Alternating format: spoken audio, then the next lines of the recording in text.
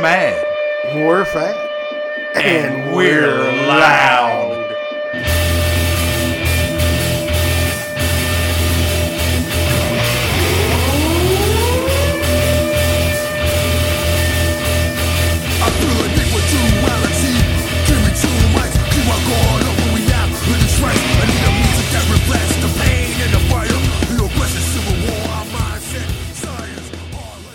It's all green around it. You know, every time you see the Hollywood sign, it just looks like nothing but dirt and sand around it. And I think it rained.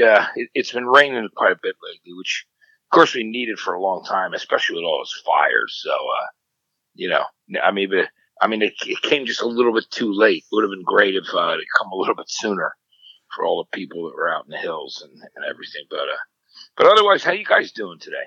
Man, being in Mississippi, we're dealing with 40-degree weather and looks... There's somebody to go, you know? So, yeah, I mean, I really can't complain. So a little rain's good. We definitely need the rain out here, so it's a good thing. Most definitely. And for my listeners out there, you have been hearing a voice that sounds familiar to you, and if you'll allow me to do a little intro, maybe I can put two and two together for you. Think about the impact that music and movies have had on one another, specifically the impact that movies have had on the music industry.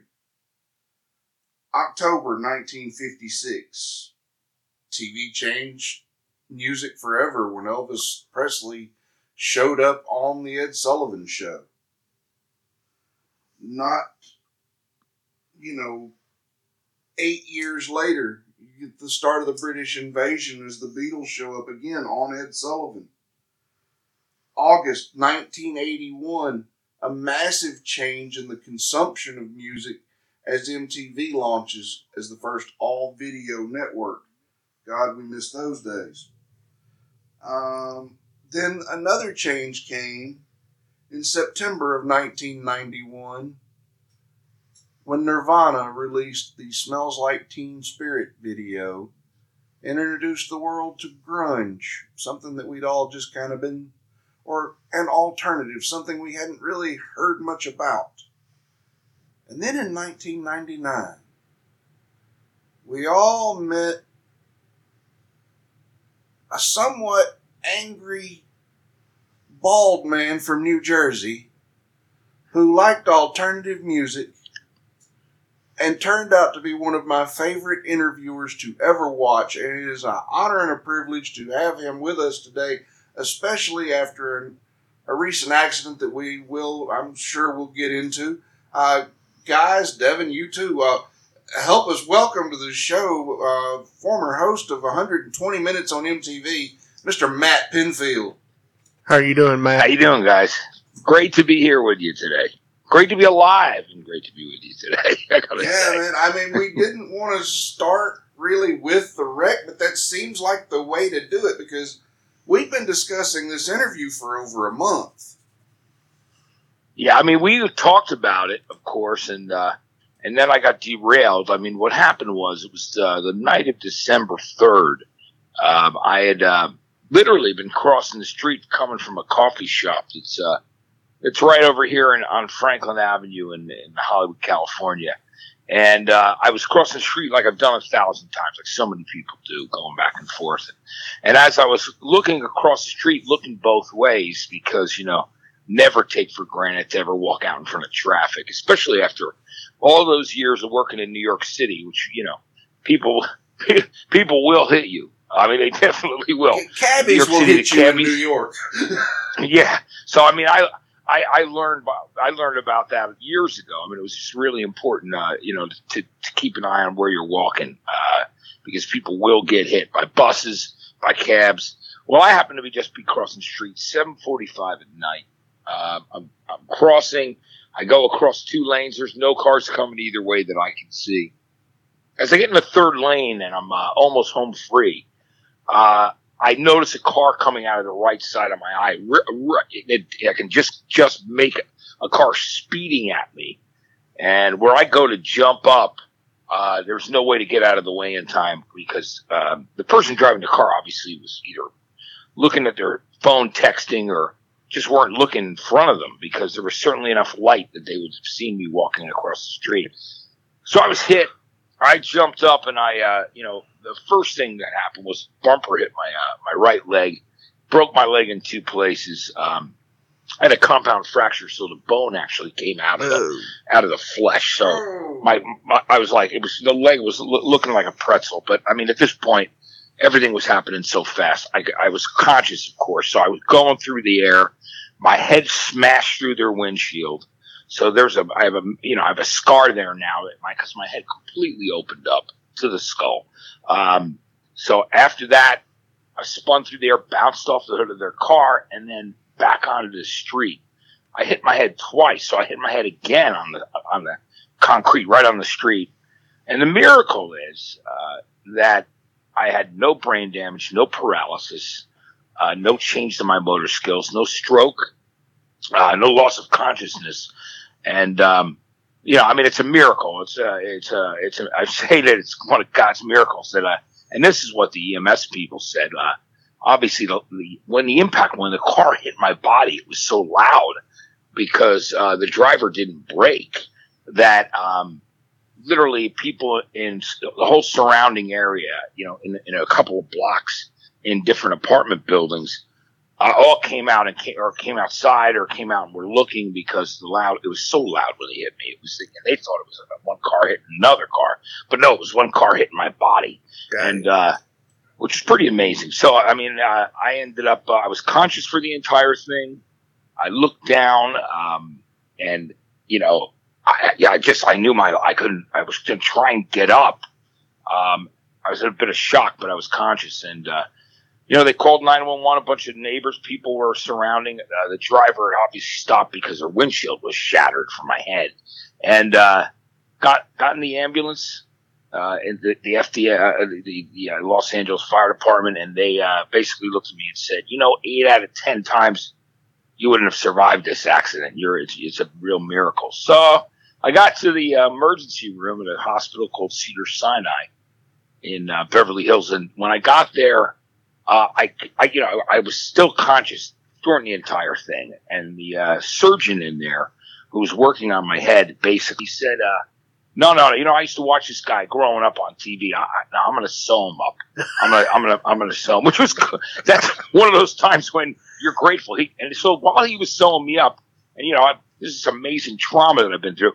He's talking to me about rock and roll. He loves hard rock and loves rock and roll. So it was the plastic surgeon, the head surgeon, was talking about rock and roll, which was great because it certainly distracted me from it. But it was, it was one of those things that was painful because you're getting sewn up and you're conscious, and there's only so much of a local anesthetic that they can use, which they're kind of putting inside.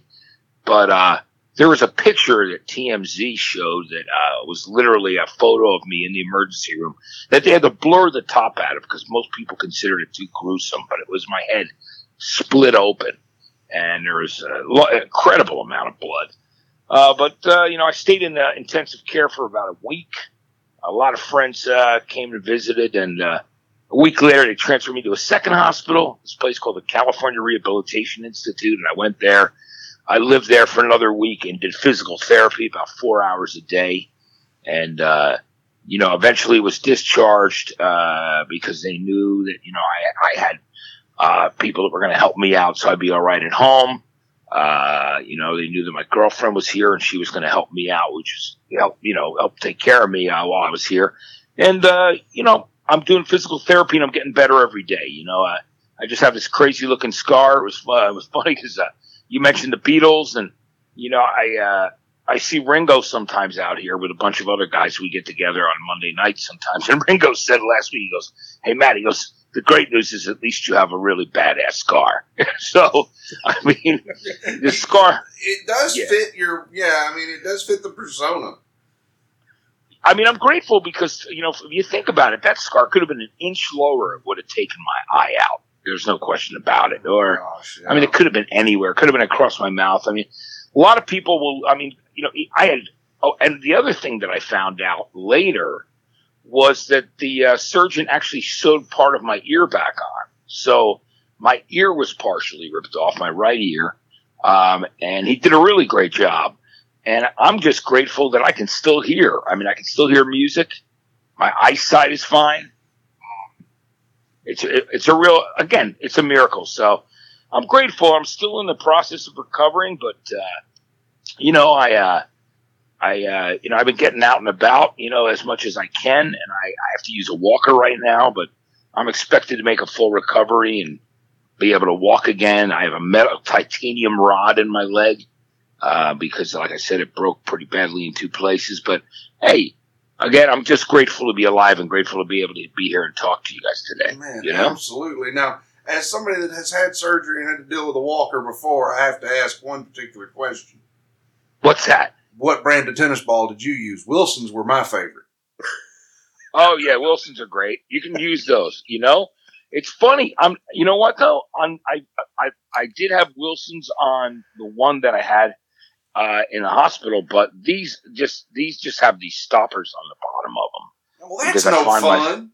Yeah. So this is the one that I have, and they gave me this, and I'm going to go to this Chris Cornell tribute concert on Wednesday night, which is the big thing that they're having over at the LA Forum with, the Metallica guys, Foo Fighters, and Perry from Jane's Addiction, Mike Patton from Faith No More. All these guys are going to be performing, Ryan Adams, and it's going to be interesting because it'll be the first time I go to a major venue and actually walking around on a walker.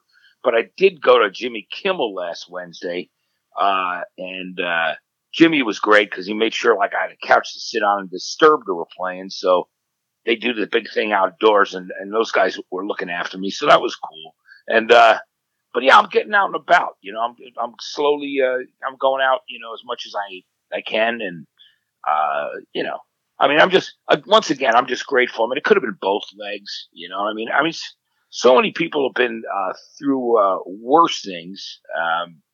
And considering the amount of impact and the speed the car was going, again, I consider myself blessed. I consider myself extremely lucky, Absolutely. I mean, it could have ended much worse. And that's, for one, I know for our sake, we're glad to know that everything's okay, that the recovery's going along well, and hopefully you'll be back on my radio or my TV before too long. Oh, yeah, absolutely. I'm still doing, I've been, doing my show Flashback, which is this syndicated show that I do, which is a rock history show, which Westwood One syndicates. And, they ran a few best ofs, and but getting back in the flow of recording that as well and doing that show. And, there's, I was working on this, to be honest with you, I was working on a TV show that, although it just worked out this way, it's this new show that it looks like it'll probably be on Showtime, but I guarantee that right now. But I can say that this guy named Ash Avildsen, who runs a record label called Sumerian, also has a company called Sumerian Films. His father directed Rocky, Karate Kid, a bunch of other shows, movies back then. He wrote this TV show called Paradise City, of course, named after the Guns N' Roses song. And I'm in it as myself. It's not the first time that I've been in a show as myself, because I was on Portlandia with Kurt Loder and Tabitha Soren. We did that MTV comedy episode, and I did Dennis Leary's Sex and Drugs and Rock and Roll on Effects. But and I always end up playing myself, which is fine with me. I mean.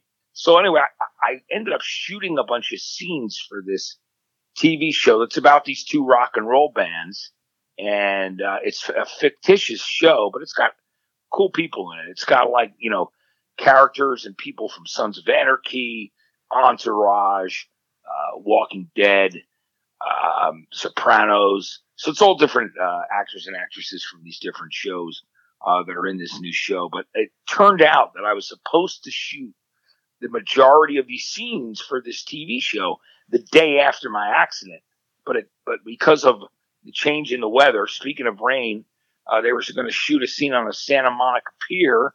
And because it was going to rain one night, the director calls me up and goes, "Hey, I'm moving up your scenes 2 weeks. So you think you can be prepared and focused and ready to do these scenes tomorrow night? And I said, all right, well, I sure will. So it was like a 12-hour shoot. It was an overnight shoot, but I got my scenes done. So, I would have been completely out of that show. I mean, there's no question. I was in no condition to do it. So that was good news.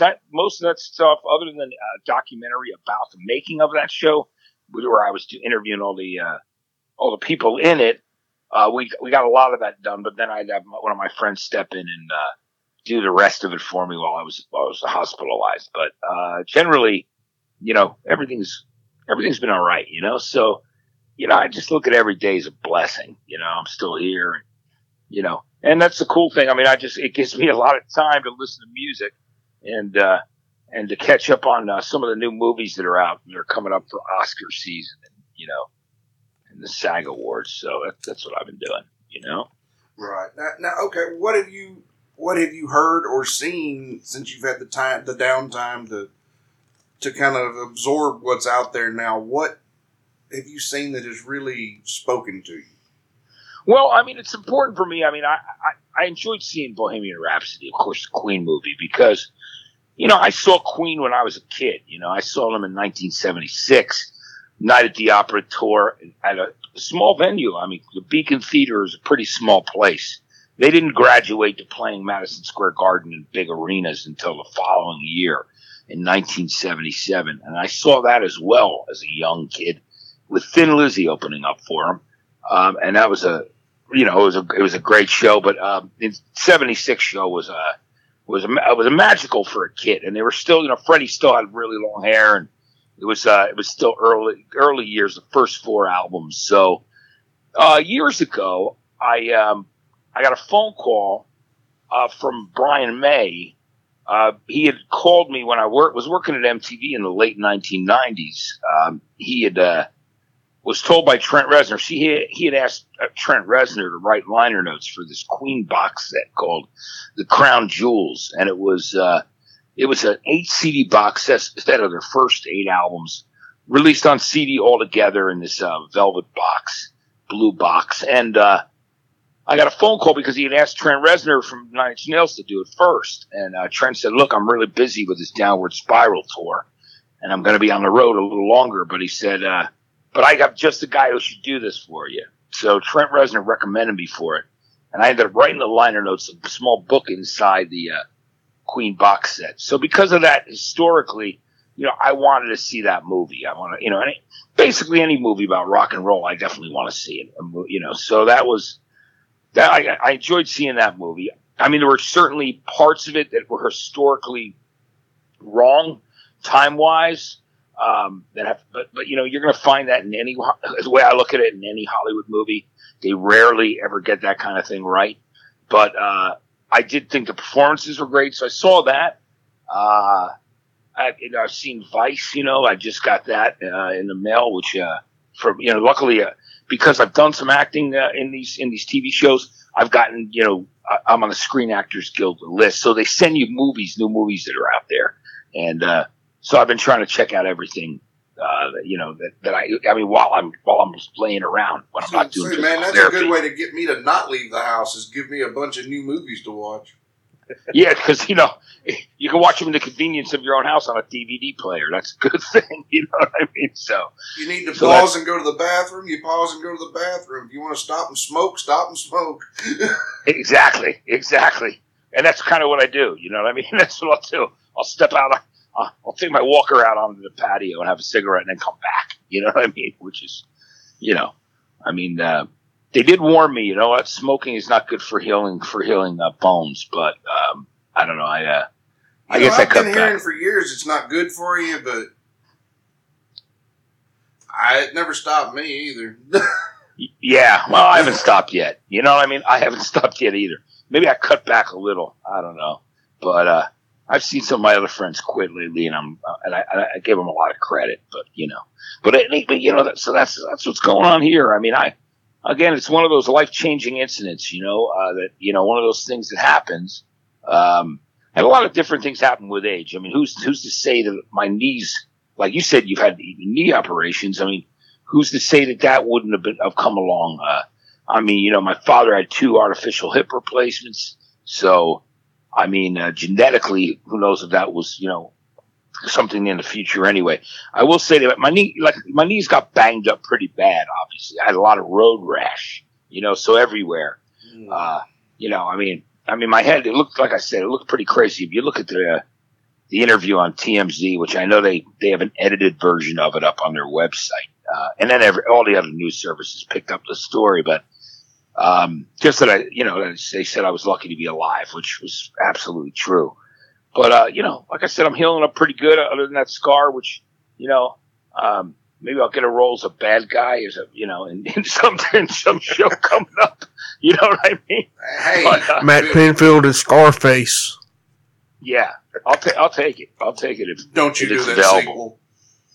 Yeah. Boy, wouldn't that be great? I mean, I don't know if they could ever beat the original, but wouldn't that be that would be great to be in something like that. But too bad there's Sons of Anarchy wasn't still out there. You would have fit perfectly on that show. Yeah, in fact, I was with I went to the rap party for our this Paradise City TV show, and the guy who played Bobby on there, Mark Boone Jr. Boone. He and I were hanging out, and he was like, he wanted to see all the other pictures of me from the accident from early on, because he hadn't seen them all. But he was all those guys were just everybody kind of reached out, which was cool. A lot of musicians and just a lot of friends. People were checking in, which was cool. I think it blew a lot of people's minds. All of a sudden out of nowhere, they're like, I'm just glad I like that famous Cypress Hill song that goes, "I ain't going out like that." I'm just glad that I'm still with you. So it's funny because we ended up in what we call a YouTube rabbit hole one night, watching old rock documentaries or behind the musics, whatever we could really find. And we found the one on the Headbangers Ball. And we were sitting around talking about Headbangers Ball, and I said, screw Headbangers Ball. For me, it was 120 minutes. I said, I always liked Matt Pinfield because he always came across as somebody that was just shooting straight with you, and you knew he wasn't going to take any shit off of you. And oh, yeah, well, I appreciate that. I'm sorry, let me interrupt you. Go ahead. I'm sorry. I absolutely loved that show because it opened me up, because I didn't get into the alternative genre until later. It started hitting in 92, 93. I didn't come along into a lot of the more popular stuff in the early era until 98, 99. So my taste evolved a little differently. But that's great. I'm glad that 120 minutes was an important show to you, because, I loved doing that show, and it was one of those things where when I saw the show, it's an interesting story, I'll tell you. I was working I was running a radio station. It was a station that I worked at part-time on the Jersey Shore. It was called WHTG. It was a alternative station, and I'd worked down there doing weekends from about 1984 until right around 1990. I had, they all of a sudden there was a change in management, and they let some of the management go. They brought in a new program director from Washington, D.C., from a station there.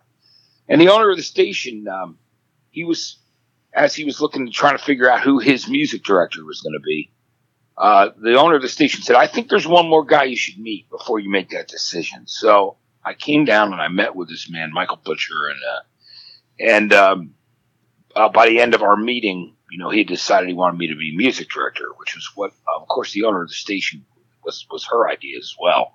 So I ended up becoming music director, and that was, I'd already been spinning in alternative rock nightclubs. I had been doing that since about, literally like 1982 or 3. The drinking age was still 18, then it was 19, then it was 21 in New York and New Jersey. So I kind of rode the wave of the drinking age so I could spin in nightclubs. And of course, when you're a young guy, there's 3 things that are great for you if you're doing that. Number 1, you're in control of the music. Number 2, you drink for free. And number 3, it's a great way to meet girls. So it was I like the like way you think, sir. The ultimate trifecta. Yeah, it felt like the perfect job for me, and I love doing it. While I was doing college radio at Rutgers, and and that was what I did. And then I continued to spin in clubs because I built up a really great following of people that would come between New York City and Philadelphia, that would come to Central New Jersey, and they would come down to this club called The Melody, and it was pretty infamous. And I would spin there 4 nights a week, 3-4 nights a week, and then a couple other clubs in the area. And then so I did that, and then like I said, I was part-time until 90 when they hired me to be music director. So at this point, I was doing weekends there at the radio station, working 5 days a week as music director, and still doing clubs 4 nights a week. And that's what you do. I mean, even while I was still doing the clubs, even when I was in management there, because I was a mom and pop radio station, and although it had a huge listenership, I mean, it didn't pay very much. But it was what I loved to do. So I love turning people on music. I love playing music for people. So I did that for 90, and then all of a sudden, within a few months, they put me on middays. So I was a midday jock there, and so I was doing middays, gave the weekends up. I was still doing the clubs, of course, throughout the entire experience. But I was a music director for a couple of years, and I won these 2 music director awards. They used to call them the Gavin Awards when they used to exist for radio. And, what happened was, I think it just surprised people because I was coming from the Jersey Shore. And usually the guys that would win this award on a yearly basis were always from the major cities. They were from Chicago. They were from Los Angeles. They were from New York, Detroit, San Diego. And all of a sudden, people are like, well, who is this guy from this small market, this medium small market? And so the industry got to know who I was, at that period of time. And I was doing my best in the same way we did on 120 to break new artists and play new bands and turn people on to new things. And, I always said the difference between me and maybe some of the other music directors and program directors were that I was looking for reasons to play music, not to not play it, Well, what was the drawing card for you to alternative specifically? Well, I mean, I was into it from a very, very early on, like, from the new wave era, and then all the stuff that came from like after that, like the Cure and the Smiths and all those things that evolved, and New Order and Depeche. But I mean, I certainly I rode the wave, to be honest with you, with all the 90s bands. Like when the grunge thing happened, I was really in it early, which is why, Nirvana gave me a 4-time platinum plaque for Nevermind. And and of course, and all the other bands that I was involved with, working with, Soundgarden, Alice in Chains, Pearl Jam and Radiohead. Yeah, I mean, there's just a huge list of artists that I was involved with at MTV and even in radio. So I think that in some ways, you look at as the music changed in '91 when Nirvana came around, it kind of changed the rules for everybody because it made things different after, first the Guns N' Roses thing kind of changed the dynamic of what was happening with the 80s glam and hair metal stuff that was happening. I mean, Guns N' Roses were certainly sharing in some of the audience without a question, but it was definitely more edgy and more grungy than a lot of stuff that had been out there. It's not. I'm not discounting any of the music at all. I'm just by anybody. I'm just saying that Guns came along and really kicked everyone's ass. And then the next thing they called the bulldozer was the Nirvana and the whole grunge revolution and everything that was happening around there with alternatives. So, and I loved all of it, but it was really important to me because I had been involved in the alternative music scene for such a long time. The timing worked out really well for me. So here I'm working at this radio station. Then I'm going to do an afternoon drive. Then the program director leaves. So I'm now program director, which is, the guy's really running the station. Music director is usually number 2 to the program director. And so I'm running this radio station. It's doing well. It's in Rolling Stone's poll as one of the best radio stations in the country. And I get a phone call. Bottom line is I find out that Dave Kendall, the host before me on 120 Minutes, I found out he's no longer hosting the show. I open up our music trade, like a music magazine, a radio magazine, and I see that Dave Kendall's gone. So I'd become friends with some of the people that worked in the MTV music department, and those guys were like, they were literally, once they had met me out at shows, they started calling me basically to get a temperature on records, because they wanted somebody like outside of the record labels who were kind of hyping them on everything that came out, trying to get video play. They wanted to ask, find somebody they could trust to ask them, well, how's this record really reacting, and does your audience like it? And you were the cool kid with the bootlegs. Yeah, which was fun, which was great, and I wasn't afraid to play different things. I mean, certainly that was the thing that I loved. I loved to turn people on to new things and imports, and like you said, some great independent records and everything. So we take a lot of chances. So that's what we were doing, and all of a sudden I'm on the phone with this guy named Kurt Stefik, and he was the guy who programmed 120 Minutes at the time. And I call him and I go, hey, Kurt, what's going on? What happened to Dave Kendall? Why is he no longer hosting 120 Minutes? He said, oh, well, they let him go. And I never really asked the reason. Dave was always, I considered, a nice guy. And, I remember him interviewing me at like a Robin Hitchcock show. One of my first ever appearances on MTV was just like as a man on the street kind of thing. And a couple of years before that. And, as soon as he tells me they let Dave go, I'm very, very naive. And, it was really naivety. It wasn't like, it wasn't cocky. I just literally said to him, I go, hey, Kurt, I think you guys need someone like me to do that show.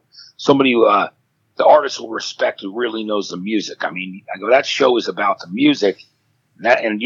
So he basically says to me straight out, he goes, oh, you know what? I'll talk to the bosses about it. He goes, and it was the funniest thing in the world, because he goes, I don't know if you're still in the demo. And I almost laugh now because I did work on and off for MTV for years, you know what I mean? So that was not the case. But he said, all right, you know what I'll talk to the bosses and I'll call you back in about a week. And later that day, he calls me back. He had spoken to the head of music and talent, Andy Schoen, and he said, hey, they actually want you to come in and do an audition. So a few weeks later, I ended up coming in for an audition, and I'd never done television before, a bit like a deer in headlights, but I knew I could give it a shot, and because of doing radio and dealing with people, and because I believed in my love for the music, and my knowledge of it, because it was really what I was into, I had to do a little thing where, you basically tell a bit about yourself and what you do, and then you do a bunch of sample breaks, throwing to videos. And, once I did that, some time went by, and all of a sudden they said to me, hey, Matt, we're going to give you the chance to come in and fill in, because Depeche Mode don't want to host the show. So, we're going to have you come in and fill in and do the show. Because at this point, they were having artists host it. They had not come to a conclusion about who was going to host 120 Minutes. So I went in, I did the show with Depeche Mode. It was pretty crazy because it's funny, Dave Gahan from the band, he was great. He was like engaging with me. Meanwhile, Martin Gore, who's a great guy, but he was a little burned out, probably and this was a syndrome that happened with a lot of the English bands. They would come in the night before, shoot 120 the next day. They would go out and party like the night they landed in New York, and then they would suffer for it the next day, But he was a little burned out. And I remember looking at him, just thinking to myself, going, "Oh my God, please look at me, man." I go, "You're going to kill this for me before it begins." And it ended up they liked the job that I did the first time around. And years later, I used to joke with Martin Gore and tell him, "Hey, dude, you almost killed my TV career." Just screwing around with him. I go, "You almost killed it, man." But I ended up doing a bunch of radio specials with him and more interviews, as the years went on. But so I did it that one time, and then a little more time went by. I remember this woman, Lauren Levine, called me. She was the head of music. I'm sorry, the head of the talent of all the VJs. She called me, told me that she thought I did a great job, and they'd be talking to me more, and that was really encouraging. And I ended up, eventually getting a call to come in and meet with Andy Schoen, who was, the head of music and talent. And he used to run K-Rock in New York. I mean, I'm sorry, K-Rock in New York was a classic rock station then. He used to run K-Rock in L.A., which was an alternative station. Okay. So he was the PD there, and he brought Louis Largent and Kennedy with him from there and hired them and moved them to New York City. Well, Andy had me up in his office, and I'm kind of thinking, oh man, maybe I got the show. Maybe they're going to give me the show. This is an amazing opportunity. I get into his office, and he says to me, he goes, Matt, he goes, we thought you were great, and we want to let you know we'd like to use you again, but we're going to have Louis Largent host the show. We want to give Louis more of a national profile. He's our VP of music programming, but we did want you to know we were really happy with the job you did. So my heart sunk into the floor. I mean, I was like, if someone's bringing you up there to a company like that, you're thinking that you're pretty close to thinking you're going to get some good news, You didn't think you got called up to get the nice, easy letdown. Yeah, so that's what I got. And I remember I had to go do an interview with the Water Boys for the CD promo, a band from Scotland. I was supposed to interview them later that day, and I'm walking down the street. I felt like somebody hit, I felt like I literally been hit by a car when I wasn't. I found out about what that was really like later, but I felt horrible. But I had to suck it up. I don't feel so bad about the tennis ball joke now, because at least you're making jokes too. Oh, yeah. Oh, no, I've been joking about it nonstop. I mean, you have to. You got to be lighthearted about this thing. I'm grateful to be alive. You know what I mean? I've been talking about songs about car crashes and everything else lately. So, but so anyway, so one of the things that I did was I never really stopped staying in touch. I certainly was still very good friends with the people that were in the music department.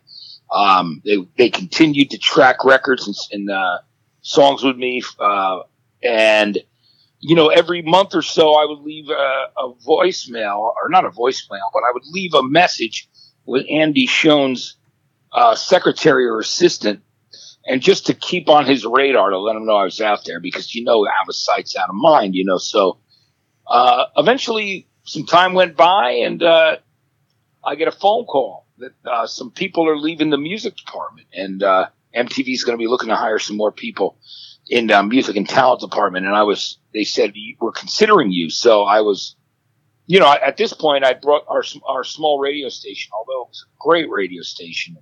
I love, we had some incredible years there and did so many great things in Asbury Park market, and they continued to, I mean, it was a station that Springsteen listened to every day. I mean, he loved it, even though it was a different format than what Bruce's music would necessarily be on. He loved listening to the station. He would show up for my Christmas shows that we would put on and do all this stuff. And, it was, the station really mattered. And, but I'd known I had kind of hit a brick wall there. I was still working 3 jobs, award-winning music director, and loved being there, but knew that I was going to have to make a move at some point. And so this looked like a great opportunity. I mean, who wouldn't want to program, help program and pick music videos for MTV in that period, because it still meant so much. I mean, it was still a music-based channel, even though there were, a handful of reality shows like Real World and Road Rules, but it was still, music was still the main focus there. And so, I got interviewed for the job, and eventually they hired 3 new people, and I got one of the positions. So I was manager of music programming there. And I remember, it's crazy, because I'll just explain this to you. It's one of my favorite things. I laugh about it. Our station was so small. It was our radio station. Everything is perception is reality, and it seemed like a big radio station because we had every great artist come in there, but we were actually in a house in the woods, the radio station, and it had an AM station that played Frank Sinatra and standards and big band during, from dawn to dusk. That was the AM station, and then we were a 24-hour alternative station. And we were in a house where you had to go through the kitchen where the woman who owned the house lived with her cats, and go through her kitchen to go down the basement stairs to where the sales office was and where the production office was. It was her basement. And so there were only like 3 phone lines. So I know I'm getting this call, and I'm waiting to find out if I got this job. And I know that Andy Schoen is calling me that day. Well, sure enough, it's a radio station. It's functioning. So every single phone line is busy for hours. And I'm sitting there, I'm running through my head going, oh, man, what if he changes his mind because he can't get through on the phone? What if he decides to hire somebody else? So I'm sitting there worrying about that. And all of a sudden, this phone call that changed my life. I get the call. I answer the phone, and Andy Schoen says, hey, Matt, I've been trying to call you for a few hours now. I said, well, Andy, I'm really sorry. We only have about 3 phone lines here for the entire radio station. He said, I'll tell you what, come work for me. I'll make sure you have more than 3 phone lines. And I'll never forget that was the thing that he said to me. That was a life changer. And next thing you know, a couple months later, I am commuting to New York City from New Jersey, and I am working at MTV's music department. And I'll explain to you that I never thought I was going to do radio or be on TV again. And the one thing I did not want to do, I did not want to make them think I had a hidden agenda just to be on television. So I was, it was already hard to give up doing radio 5 days a week because I loved having the medium, having that platform. But I knew how important it was to get a job there and to basically program what was the biggest radio station in the world, even though it was a TV station. Well, and you always came across, unlike some VJs that I can remember back in the day, you always came across as the interviewer that put the artist and the music over and didn't worry about whether or not you were the one getting the maximum exposure. No, it was always about the music for me. It's always been that's been the thing for me that goes back to, college radio, to spinning in those clubs, to doing that radio station on the shore. It was always music first. It was artist and music first. It still is artist and music first for me. I think that's the most important thing. I mean, I always believed that it was so important that if an artist spent 6 months to a year writing the music, recording the music, I wanted to do the best job of getting their music and their ideas and their songs and everything and their work across and doing the best job that I could for their fans and for somebody who might discover them. So that was always my priority. It's funny that I found out you were involved with a band that I discovered, although they've been around now for quite a while. But Coheed and Cambria has kind of been your baby. Well, I love those guys. I will say, I signed them to Columbia. Now, they were on an independent label before me, but I was one who actually ended up getting involved with them while they were making their second album, which was In Keeping Secrets of Silent Earth. And that record, I was involved with it, even though it still came out on the indie. And then what we did was released on the indie for a short period of time, and then it came out on Columbia. So it was a joint venture. But yes, Coheed were a very important band to me, and I was really involved right about from the beginning with them. I discovered them and when they were still playing in clubs for about 30 people. And I loved the guys, and then, ended up putting in Keeping Secrets of Silent Earth out and working on that record with them. And then doing all of Good Apollo. That was, I did that directly with those guys. Good Apollo on Burning Star 4, the first one, Volume 1, from Fear Through the Eyes of Madness.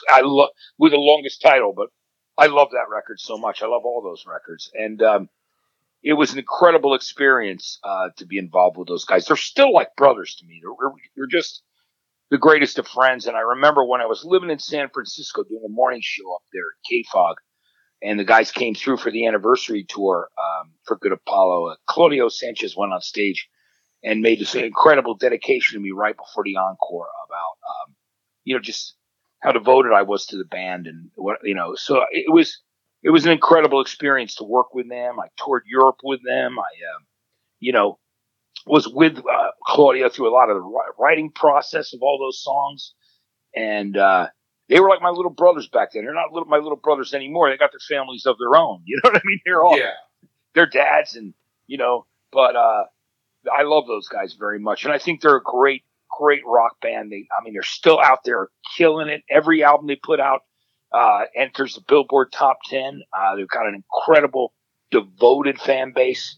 who are, I've been nothing but proud of those guys. So loved working with them, and I'm glad that's a part of my story, you know.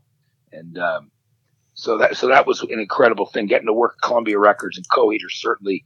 I made some great records there, but Coheed are really special to my heart, and so I'm glad you brought them up. Yeah, it was one of those things where, they had the moment where MTV was behind them with a Favor House Atlantic and then Welcome Home, and they even did. I remember they did a Hard Rock Live. We did it from Orlando, like a half-hour 8 at night album or special when they put out Good Apollo, which was great. And I was there for that, of course.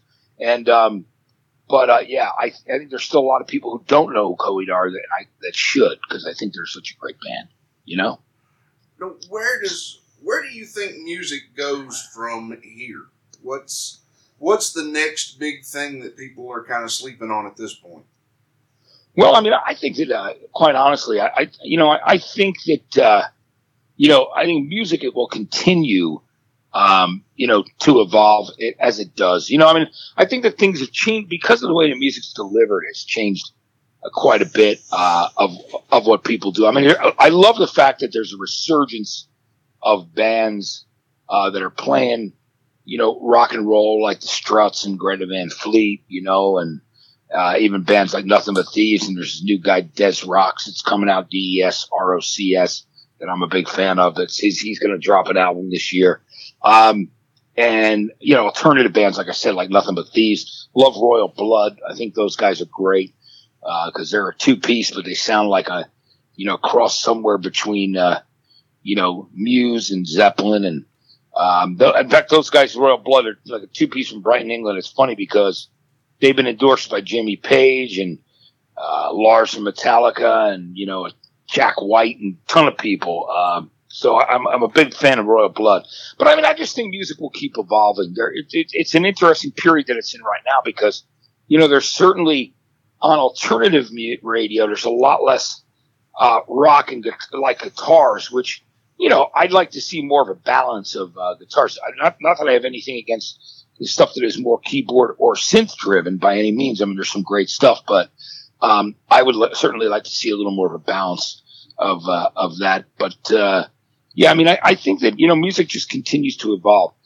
It's one of those things where you're always really hoping that people break through more as artists as opposed to just songs. I think it's become with digital delivery of music. I think that it's a very song-based business right now, where people are about songs, and I think that I wish radio would become decide that they own artists too, and they want to promote an artist and not just go only by a song, because I think that's really no different than top 40 in a sense, because like people always say, top 40 is a place that you visit. You don't live there, and that's that was a funny line that a major executive at Columbia said to me back when I was doing A&R over there in the 2000s, and he has an interesting point because, of course, things are always moving. But I do believe that there really in radio there needs to be more loyalty to artists, and when artists decide to do something a little bit different or step out of their complete comfort zone, I think the thing that really has always made people gravitate towards artists and build an incredible catalog of music and songs is because they've had the opportunity to grow and to change and to experiment and do what they want to do.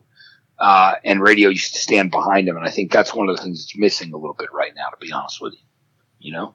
I definitely see that, in that it looks like, and much like me, and I think anybody else that listens to music, everybody's got those albums that you bought because you heard those one or two songs that were on the radio, but you've got this album that you liked so much more than was ever played on the radio, and the stuff that was actually not the deep cuts actually turns out meaning more to you in the music than the actual hits that came off the album.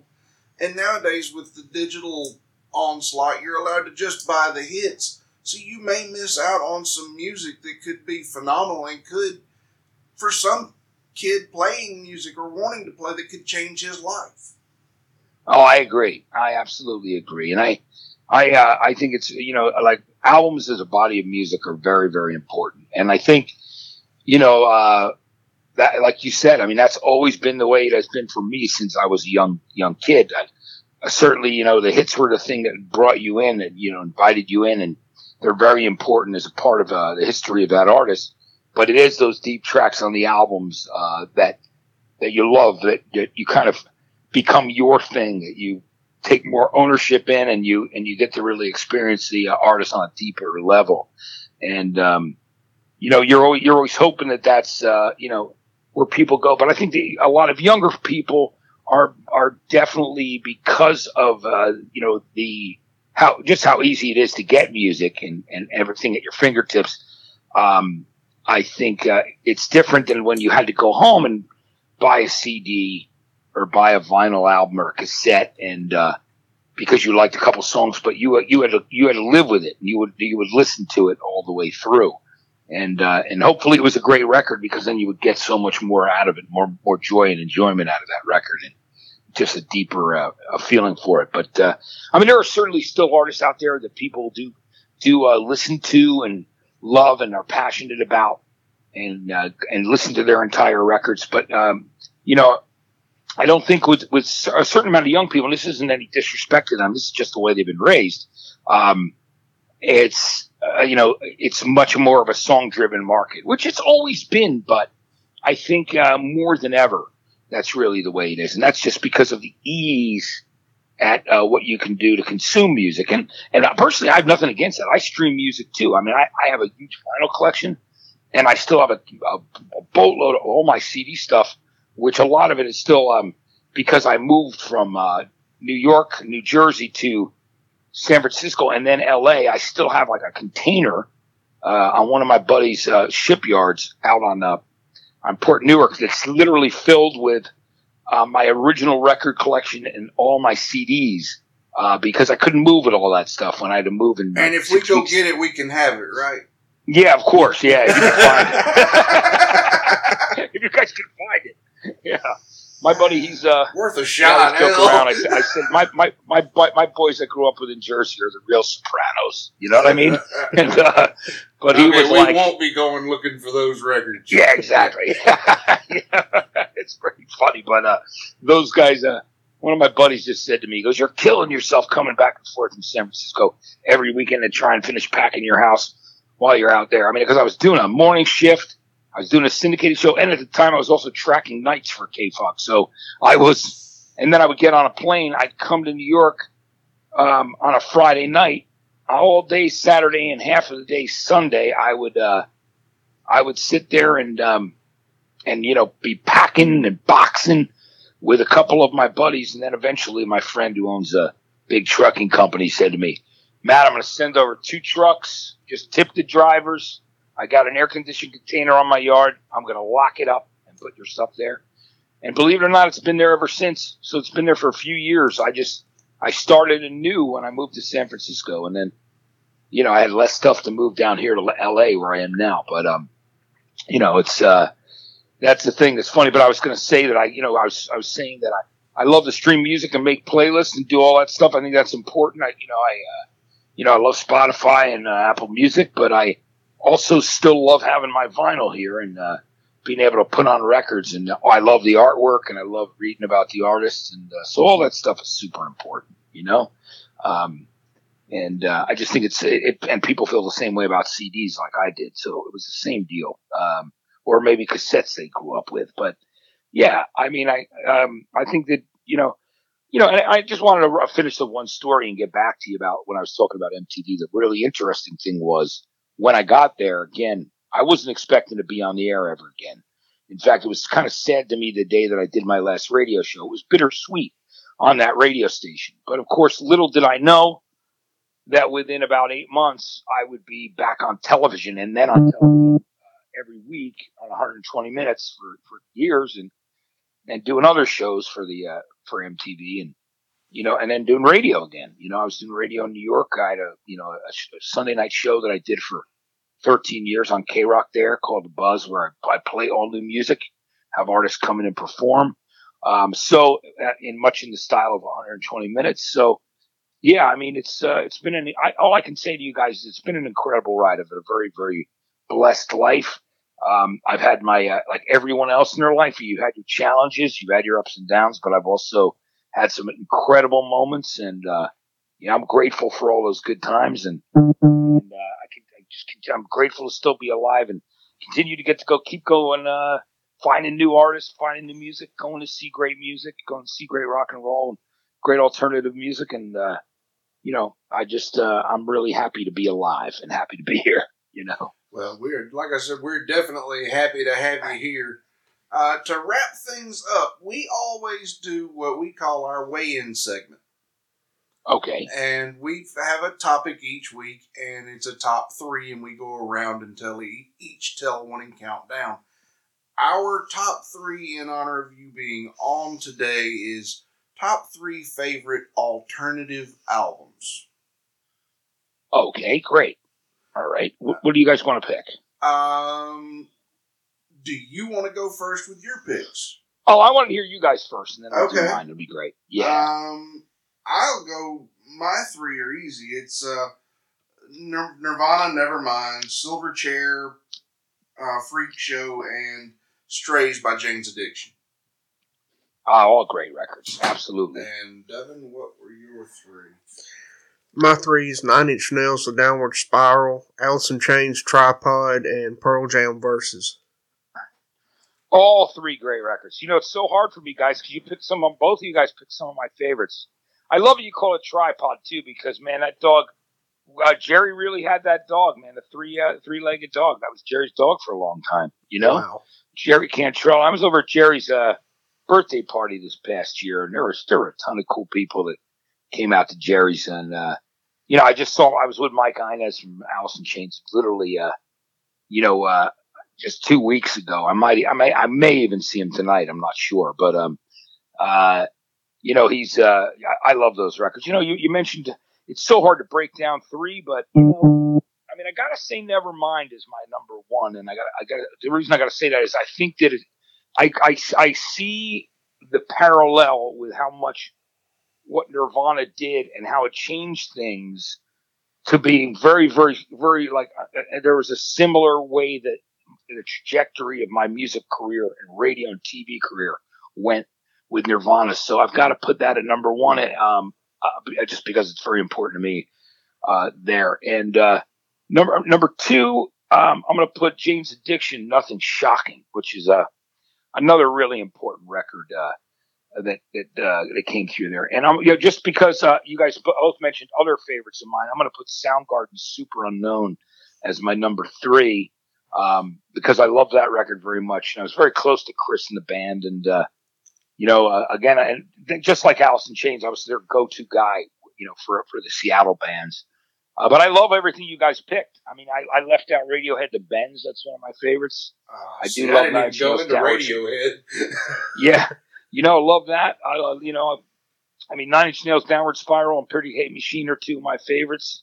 Pearl Jam Versus, you mentioned, that's my favorite Pearl Jam album, with a hands down. You know what I mean? That record, start to finish, is so great. I love all those records that you guys picked.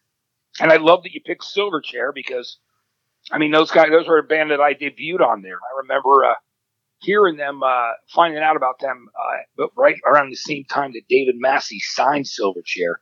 And I remember he was really surprised that I knew who they were. And I told him I thought that our record was going to be, the first record was going to be huge. You know what I mean? So, with Tomorrow on it. So, Frog Stomp.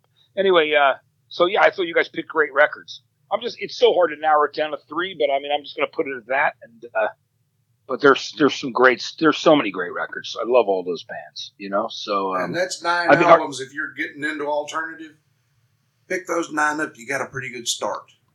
Absolutely. But guys, I really enjoyed doing this with you today. I want to thank you for having me on. Absolutely. We want to thank you. Tell everybody out there that's listening where they can find you back on the radio when you are back in the studio. I'll give you a couple things you can check out. First of all, I'm on the radio every weekend around the country. About 92 radio stations. I do a rock history show called Flashback, which there's a 4-hour version of it and a 2-hour version, depending on which market you are in. But if you look it up or check your local radio stations, you could find that show there. I also wanted to let you know I wrote a book that came out. The first edition of the book came out just about 2 years ago. It's a book it's an autobiography on my life. It's called All These Things That I've Done, My Insane, Improbable Rock Life. And I gotta read this. Yeah, this book is great, and it's it's a hardcover. You can find it on Amazon. You can buy it there, new or used. You can get it on Nook, Kindle. You can get it on Audible, and you can get it on Books on CD. So it's everywhere. And it's named after the Killer song that Brandon Flowers wrote the night that he met me. All These Things That I've Done. The one that says, "I got soul, but I'm not a soldier." And if you want to find out the story behind that song, and a lot of other stories about my years at MTV and, relationships with everybody from U2 and Bowie to the Seattle guys. It's all in that book. So it's called All These Things That I've Done. And that's a book I'd love you to check out. You can find me online on Twitter. I'm at Matt Pinfield. On Instagram, I'm Matthew Pinfield. Okay. And then on Facebook, I'm also Matthew Pinfield, because I always tell people Matt Pinfield is a pretty common name in the UK, in England, because I'm English Irish and a little Italian. So all over the UK, there's a bunch of Matt Pinfields. In fact, one time on my morning show in New York City, we did a thing. The guy was in a band called the Young Runaways, an alternative band, guitar player named Matt Pinfield. So we did this thing. We said it was called Matt Pinfield Meet Matt Pinfield, and we had him on the air with us, which was really cool. But so it's Matthew Pinfield on Facebook, Matthew Pinfield on Instagram, and at Matt Pinfield on Twitter. So that's where you can find me. And the radio show, the book, you check any of them out. But guys, it was really a pleasure to do this with you today, and thank you so much for having me. And I love your taste in music, and we would love to have you back anytime. Oh yeah, anytime you guys need me, you know how to reach me. So and I'll be around. Good news is, right now, everything looks good that I'll still be breathing and still be a part of the world, and I'm grateful to be here. And we are grateful. Thanks, guys. We have really enjoyed it. Thank you so much. Thank you. All right, guys. Well, listen, I will speak to you soon. Thanks again for doing it, and let me know when it's up, and I'll be looking for it. Okay, guys. Not a problem, man. All right, guys. Thanks so much. Have a great afternoon. All right. Thank you. And that, ladies and gentlemen, is the end of what I would say is probably our biggest interview to date. I would have to agree. So, much like our waistline, things are growing around here. I thought our waistline was shrinking. Hey, shut up. Nobody needs to know that yet. Well, until we do this again, same fat time, same fat channel.